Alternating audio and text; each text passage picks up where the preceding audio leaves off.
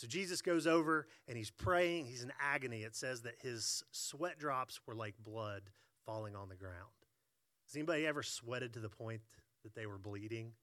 I don't think so. Chip, you work out. Like, you haven't done that yet, right? Okay. So, it's just not something that's normal. But Jesus was in such agony over what he had to do, over the burden that he was carrying for us, knowing he had to go to death on the cross. And so as he's praying, he gets up, he comes back over to his disciples, and what does he find the disciples doing? Sleeping. They're sleeping. And I guess in my head, I humanize Jesus in a way that's probably a little too much like me. But he goes over, I could just see him going over and like kicking, Peter. Like, what are you doing? Come on, man. Look at this. I'm bleeding. I'm stressed here. Pray with me. Be awake. Be present. So I don't know if Jesus really kicked Peter. I'm joking, but he woke him. Said, hey, can you not just pray with me just for a little bit? And he goes away again, and he goes to pray again. And he comes back, and what's he find them doing again? They're sleeping again. And I was telling this story in a church a few years ago, and afterwards, it's never good when somebody comes up to you and goes, I like that, but this guy came up to me and he gave me that, he gave me the big but.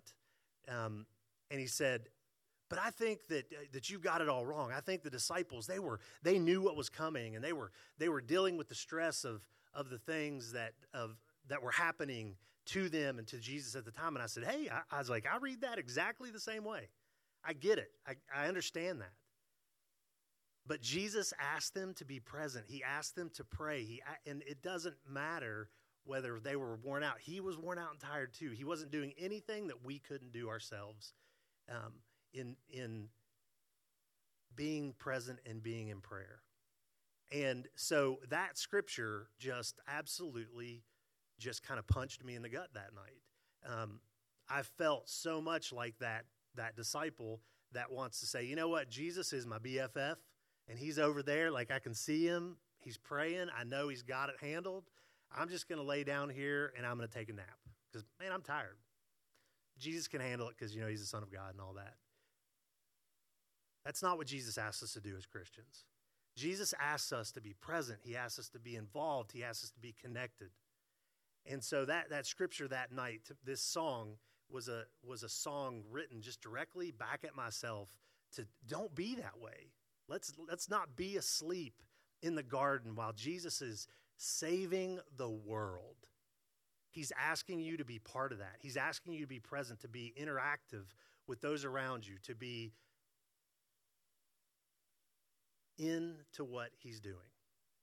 So this song is called Sleeping in the Garden, and it's just an encouragement to remember that Jesus is our BFF. But let's be involved in what he's doing.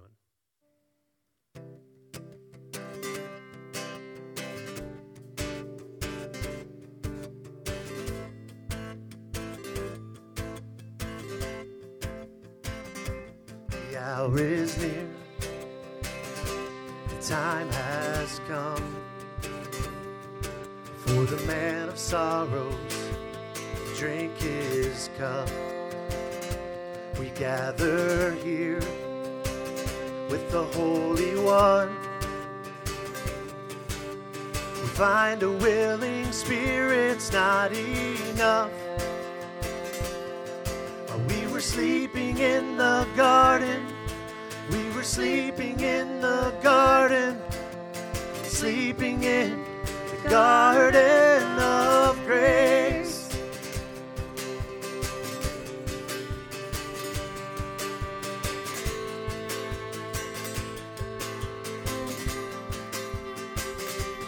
Came to us with heavy hearts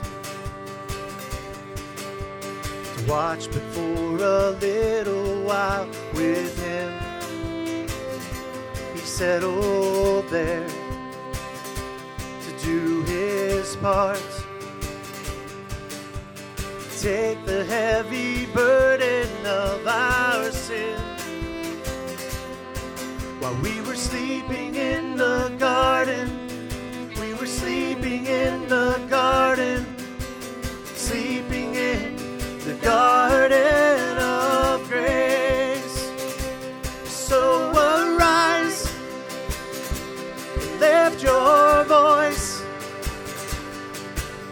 The Holy Lamb of God has made his choice. Open up your eyes and rejoice. The Holy Lamb of God has made his choice. While we were sleeping in the garden, we were sleeping in the garden, sleeping in the garden. Arise, so arise, oh arise, arise, oh arise. Open up your eyes, arise, and lift your voice. The Holy Lamb of God has made his choice. Sleeping in the garden, we were sleeping in the garden, sleeping in the garden of grace.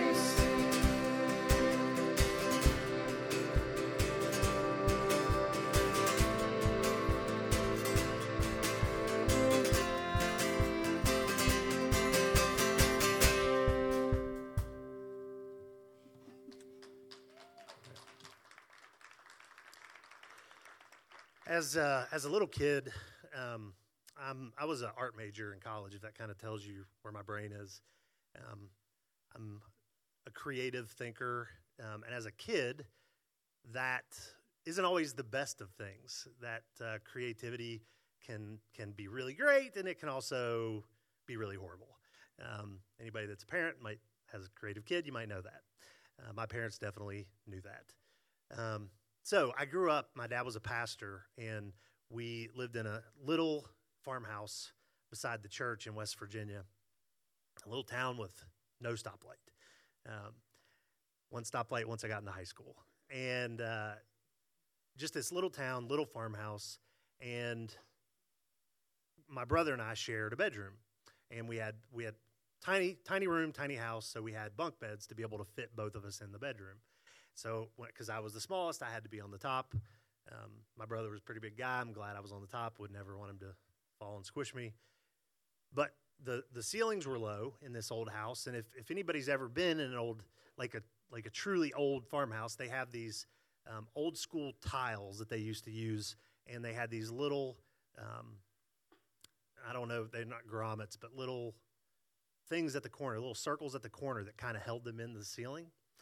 And so every night, my mom and dad would come in. They would tuck us into bed, and I was only like maybe 2 feet, but 1.5 feet from the ceiling. I was just right up there by the ceiling. They would tuck me in. They'd say our prayers with us, and they'd go out and they'd turn off the light. And as soon as they turn off the light, one of those little circles would turn into an eyeball, and this eyeball would just stare at me. And if I'd moved to this side of the bed, it would follow me. And if I'd moved to this side of the bed, it would follow me. And there would be times where my mom and dad would come in to tuck us in and to put us to bed. And so what I would do is I was like, I'm going to be smarter than this eyeball, this creepy thing. I'm going to shut my eyes before they turn the lights off. So mom and dad would come in, and they'd start to pray, and I'd shut my eyes, and I'd shut my eyes for the prayer, and they'd say goodnight, and I'd say goodnight, and, reach around for the kiss wherever their lips were. And they tuck me in, they turn the lights out, and they go to bed. But, as a kid, you can't keep your eyes shut. Is it there? Is it looking at me? I'd open up an eye, and there it would be looking at me. And every time it would just scare me to death. And I'd yell, Mom, Dad. And I know that there were probably conversations going on in my mom and dad's room, like, it's your turn, you go. Gosh, what is he doing? There's no eyeball. And if I was lucky, the more compassionate of the two, my mom, would come in and settle me down.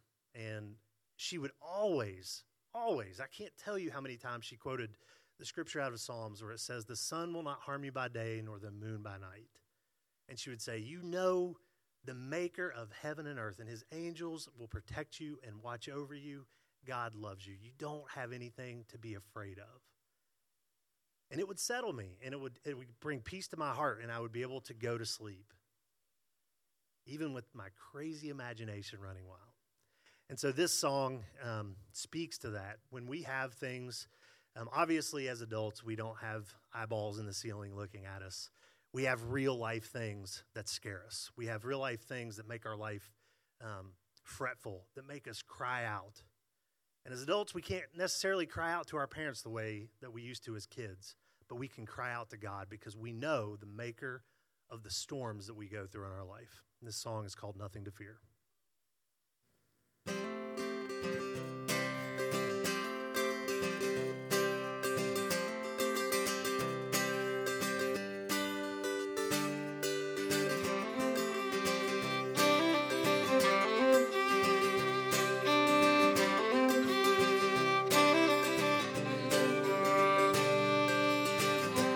Daddy, Daddy, I'm so scared. Hear the thunder on the moon. And I am running to the safety of your arms. Know the lightning's coming soon. And the storm is rolling in with a vengeance that leads me here again, just so I can hear you say, you've got nothing to fear.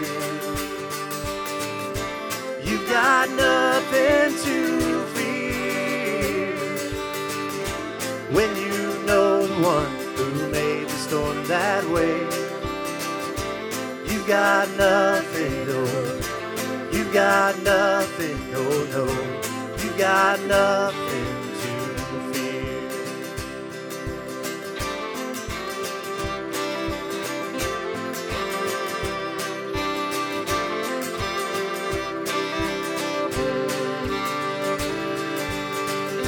The rain is falling, I hear it in my ears.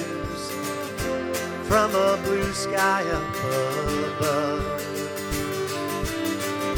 Storms are different here in my older years. It's not from thunder that I run. And the storm is rolling in with a vengeance that leads me here again, so I can hear you say, you got nothing to fear. You got nothing to fear when you know the one who made the storm that way. You got nothing, no. You got nothing, no, no. You got nothing.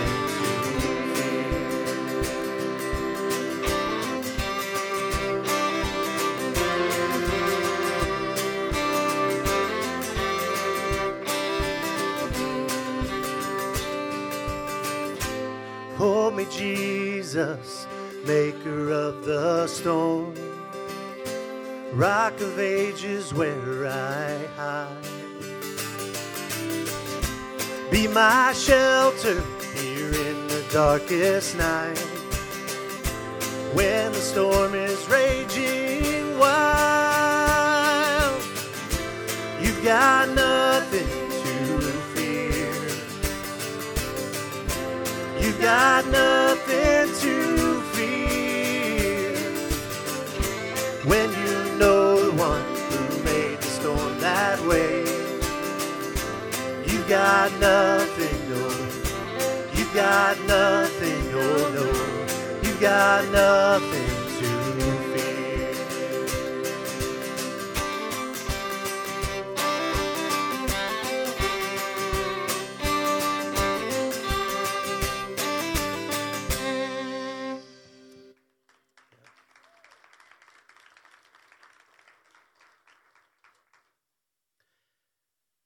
This next song is a song called "Come Lord Jesus." I don't have a big story going towards this, but it just is a call out to God, where we can feel like such failures all the time. I don't care if you've been a Christian for a day or you've been a Christian for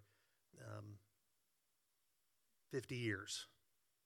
We have to call out to God, and we have to ask him to rescue us all the time. I said I didn't have a story, but I'm going to share a story. One just popped in my mind. There was a lady that I grew up in church with. Her name was Ora Mae Poling. That just conjures images, doesn't it? That name, Ora Mae Poling. She was my version of, I've never met Mother Teresa, but I feel like that's Ora Mae. She was a saint. She was, she died in her mid-90s. If she could have taught herself or learned to play the electric guitar at 90 years old, if she thought it would bring people into church and lead them to Christ, she would have done it.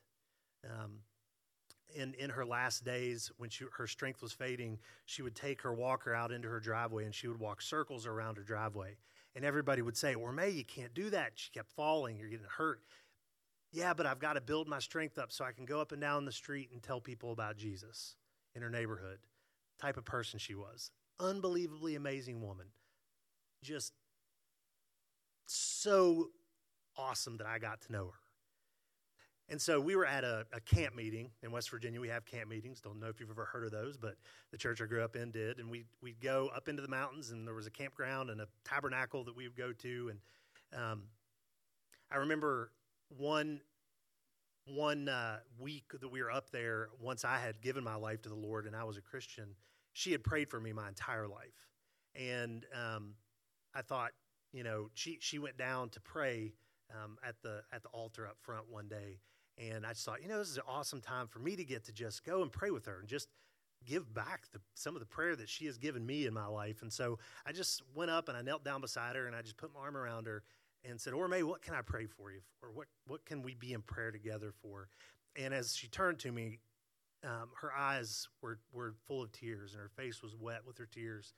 And she just shared with me that she was just struggling with God's will in her life at 90 plus years old. This woman that I thought, Christianity's easy for her. She's got it. She's cruising. She knows what she's doing, but it's still a struggle. We still have to cry out to Jesus and say, "Come, Lord Jesus, and rescue me."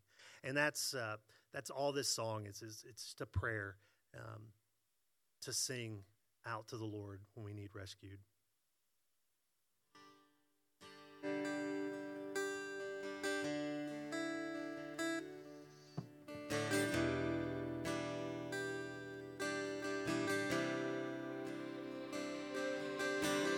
Kneeling before the holy God, begging for mercy for my soul. I've fallen again, broken apart, here at the bottom of this hole. From the depths I call to you to bring to light the deeper parts of me. Here like a mountain I have stood, hidden at the bottom of the sea. So come,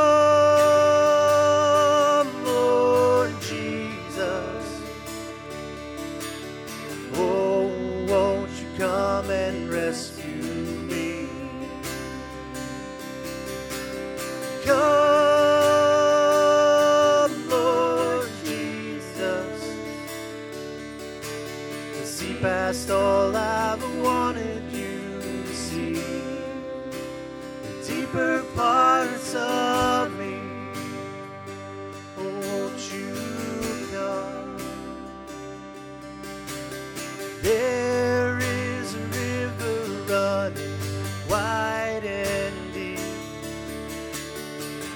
cutting through the soul of every man.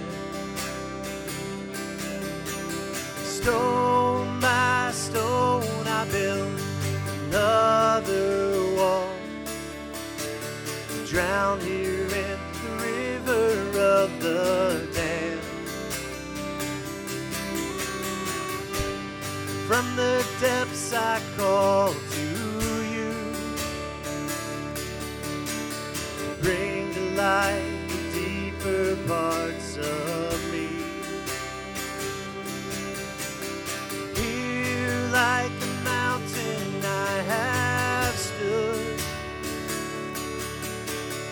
hidden at the bottom of the sea. So come, Lord Jesus. Oh, won't you come and rescue me? Come, Lord Jesus. To see past all I've wanted you to see. Deeper parts of me. Oh, won't you come rescue me? Oh, won't you come rescue me? Oh, won't you come? So come, Lord Jesus. Oh, won't you come and rescue me? Come, Lord Jesus. To see past all I've wanted you to see.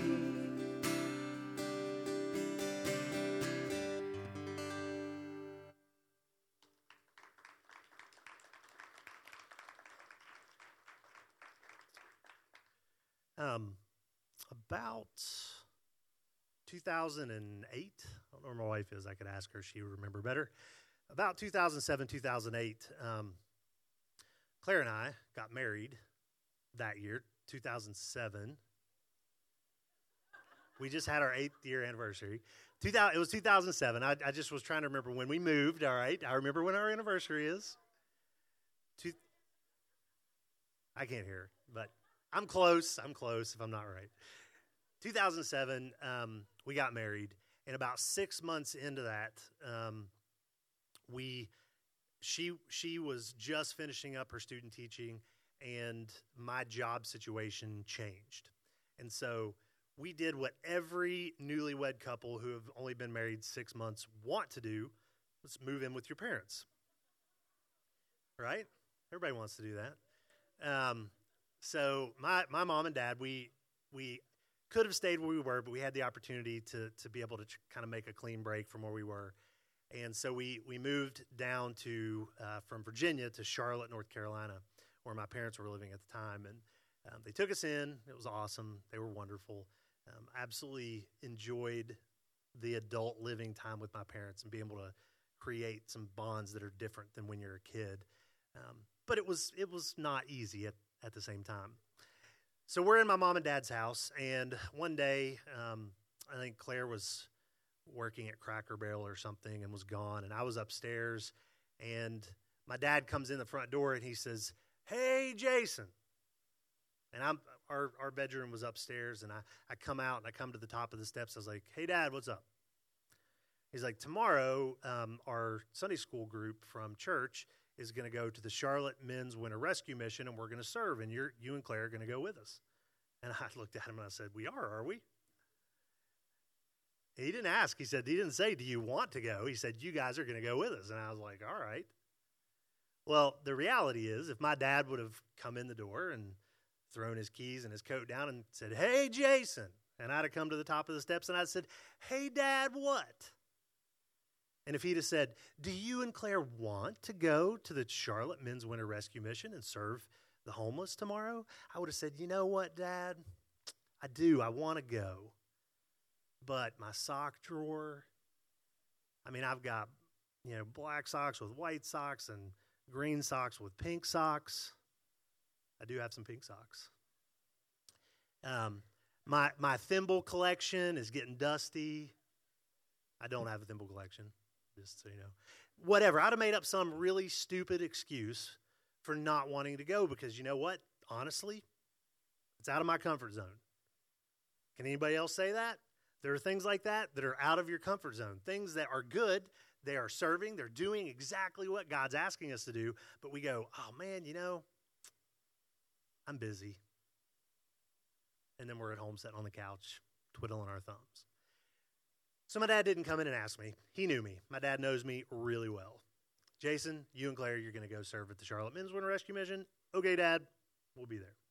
So the next day we get into this van at the church, and we're riding over there with all the people from his Sunday school group. And the whole way over there, I am just sweating bullets. I am stressed. What do I say? What do you do? Like, technically, I was homeless at the time, but I had people that would take me in. I had warm shelter and food. And so this particular night, it was for Charlotte in the wintertime. It was extremely cold. It was in the single digits for the temperature. And so we get there, and as soon as we walk in the door, I see we're the first group there to serve for the night. So I'm like, yes. And I start scanning this room out. It's about the size of this room, and I'm looking, what job can I do where I don't have to interact that much? And back in the back corner, I see this door that's like a Dutch door, those where they open up like half of them. And it's this Dutch door, and it says toiletries over it. And so I am thinking to myself, ooh, I want to get that job where I'm handing out the toiletries, the toothbrushes, and the soap, and the everything to the guys as they come in. It's like I have a half of a wall in between me and them. That's perfect. All I got to do is just shove my arm out the door and say, here you go. So as soon as that thought came into my brain, my dad, who's standing beside me, throws his arm around my shoulder and says, hey, Bob, the guy that runs it. Hey, Bob, this is my son, Jason. He wants to sign guys in tonight. I'm telling you right now, my dad knows how my brain works. He saw the cogs turning. He saw the wheels clicking, and he was like, Jason's trying to get out of doing this. And he just threw me under the bus. I got to be the first person these guys see coming in out of the cold. I can't just stand behind a door and, feel like I'm checking my list of things that I'm supposed to do spiritually and say, hey, I served at the mission yesterday. Aren't you proud of me? So I go, and I spend the evening at the table. And this huge line of guys ended up every night they have to turn people away. It can only hold so many people. And as the line was dwindling down, there was a guy near the end that was this just huge black guy. Just he had to be 6'6", 6'7", just big guy. And he had this crazy haircut. He had like the afro thing going on, but he had half of it shaved off. So I called it a halfro. It was really cool. But the guy was out of his mind. I mean, the guy was crazy. You could just see it. He wasn't all there. He wasn't just somebody who was down on his luck. I mean, the guy had some serious, mental problems. It happens. And I was just watching him because he was interesting. And I'm doing my stuff. I'm talking to the guys, but I just kind of keep my eye on him. And he's never interacting with the other guys. He's never looking at them. He's just in his own world. And he makes his way, and he finally gets up to the table. And I have to take their IDs, and I have to, make sure do they have any weapons or knives or anything. They have to give them to me. And so I do all that type of stuff. And he never looks at me. He just he knows the drill. He throws the ID down on the counter, and I do all the stuff. And when I'm done, I hand it back to him, and let's say his name was Joe. I say, Joe, I hope you have a great night. Hope you get a great warm bed and a great warm meal, and that the Lord just blesses you tonight. And I think he's just going to take it and not even pay attention that I was even in the world, take his ID and go on. And from this other universe that he lives in, he looks down, towering down at me, and he looks at me with the two most sane, clear eyes that I've ever seen. And he says, thank you for serving me. And then he's back in his own world and he's gone. Now, every time Every time I tell this story, I get goosebumps every time. Because in my opinion, whether you believe me or not, I was staring into the eyes of Jesus that night. Jesus came into that place and he said to me, "You wimpy little whatever, so-and-so, that can always find a reason not to do what I ask. See what you do when you serve the least of these." And Scripture tells us, whatever you do, whether you gave me a warm meal, whether you held the door for me at the gas station, whether you smiled at me when I was your waitress, whether you went and served me, whether you came and gave me a blanket on a cold night so I wouldn't freeze to death, you've done that to me. That's serious business, right? Amen? So that night, I could not wait to get home. God was just all over me for who I had been, who I am, who I still am. It's still out of my comfort zone. But this song is probably one of the most quickly written songs that I've ever written, and it's a song called Unlovely Ones.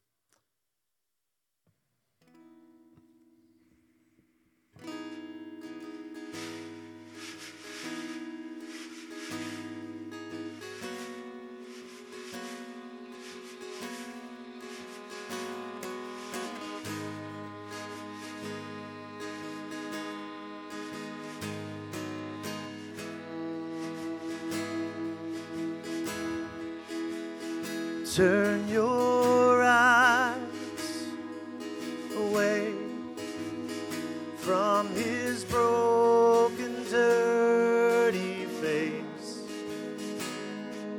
the face of the homeless son, and we pretend he's not there. We act like a face has no name. Unlovely one, unlovely ones.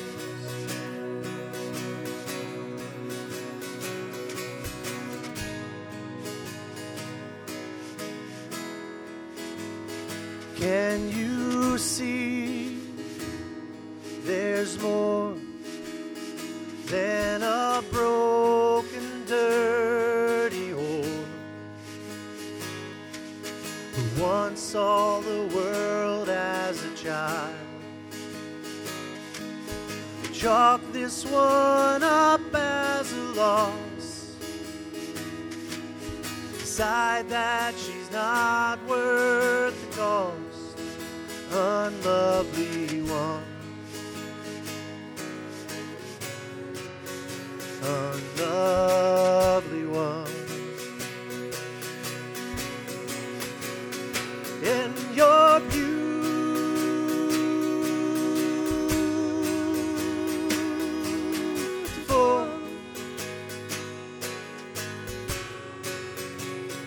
You're so beautiful.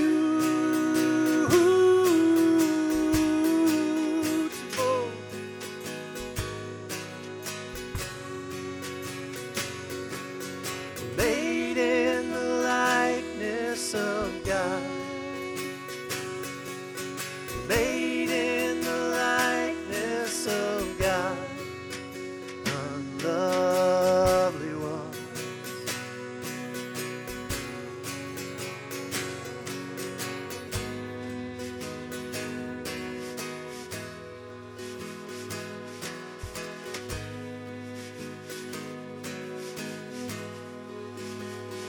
Turn your heart away, for you know his pain. It came from the load that he bore. It came from the nails in his hands. Despised and rejected by men, God's holy Son.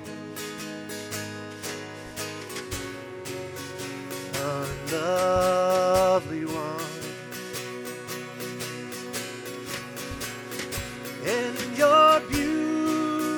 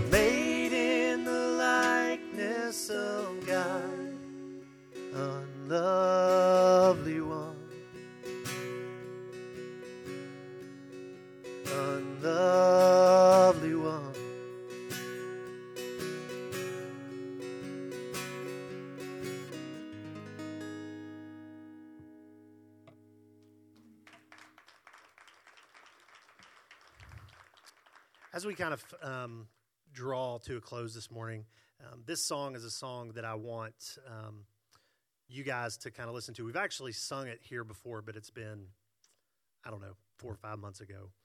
It's a song called Peace, and I wrote the song in a time in my life where I was under great duress, and I was just crying out to God for peace. I just needed it. I just had this big, huge ball of anxiety that was just forcing its way outward in my chest.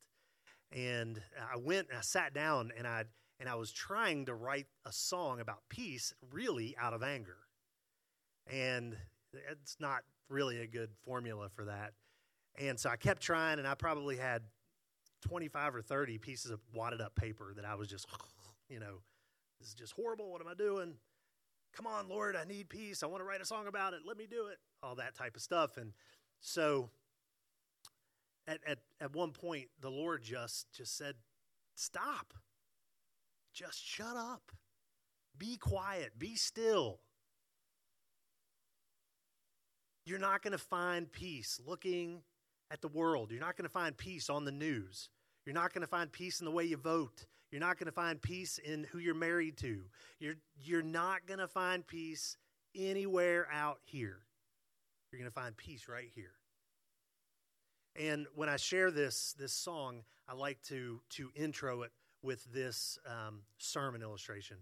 I do not know if this is a real illustration. It's an illustration I heard, but it works perfectly. Years and years and years ago, there was a king, and he had his kingdom, and it was in a great, great time of peace. And he wanted to have a piece of artwork commissioned to display throughout the kingdom that represented the peace that the kingdom was in at that time. And so he had 3 different artists come, and he said, I want each of you to paint your version of peace. And whichever one I think is the best, it's what I'm going to choose, and I'm going to display it throughout the kingdom for all to see. So the 3 painters, they go away, they paint their paintings, they come back the day that it's time to unveil them. And the first, it's a painting of a beautiful grassy field full of wildflowers. The sun is shining brightly. There's puffy white clouds. The birds are flying in the air. Peaceful, right? The next was this beautiful lake in the mountains, and the lake didn't have a ripple on it. There wasn't a wind, and it was just glass, and it was reflecting the mountains. It was reflecting the blue sky and the sunshine. It seemed pretty peaceful. The third was a picture, and it was dark and gray, and it was full of storm clouds, and it was this giant waterfall that was coming down the river and cascading over the rocks and crashing hundreds of feet below into turmoil and royal and just there was just nothing about the picture that looked peaceful. It wasn't bright, it wasn't happy, it wasn't cheery. But that's the painting that the king chose to display throughout the kingdom. Because behind the waterfall in the cleft of the rock, there was a bird's nest.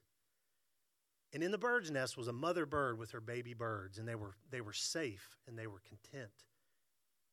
And they were able to live in the middle of all that turmoil.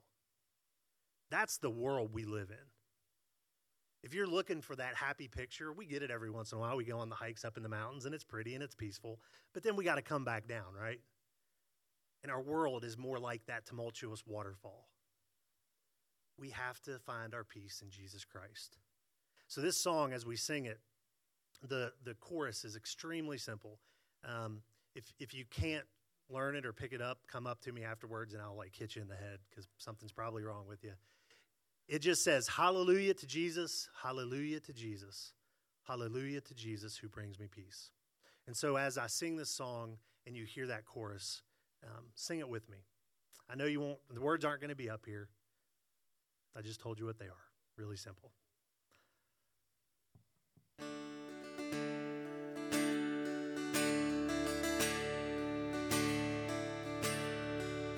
I've been brought upon my knees. I've been broken, bruised and beat as I search for anything. Bring my broken heart relief. Hallelujah, hallelujah. Jesus, hallelujah. Jesus, hallelujah. Jesus who brings me peace. I have found a steady place, full of mercy, love, and grace. In the midst of troubled seas, it is well, my heart shall sing. Hallelujah. Jesus, hallelujah. Jesus, hallelujah. Jesus who brings me peace. Hallelujah. Hallelujah. Hallelujah. Who brings me peace.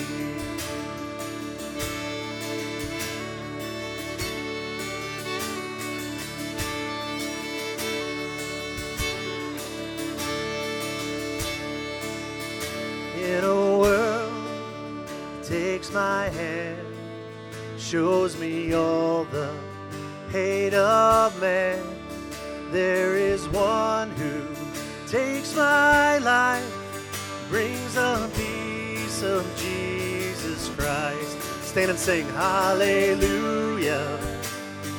Jesus, hallelujah. Jesus, hallelujah. Jesus who brings me peace. Hallelujah. Hallelujah. Hallelujah. Who brings me peace.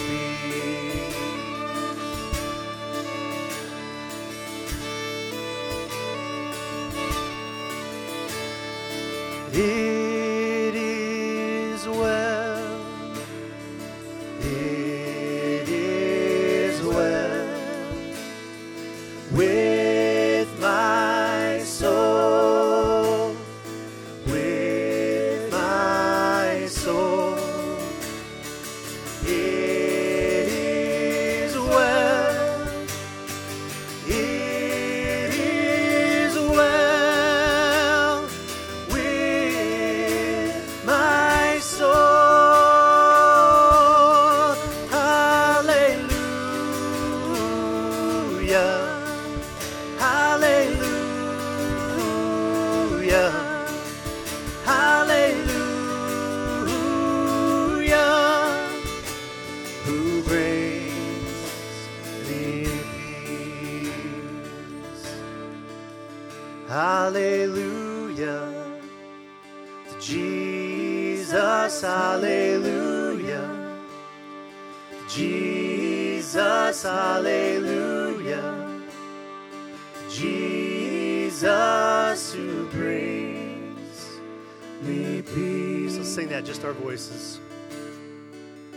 Hallelujah. To Jesus, hallelujah. To Jesus, hallelujah. To Jesus who brings me peace. While we're standing, let's just sing one last song together.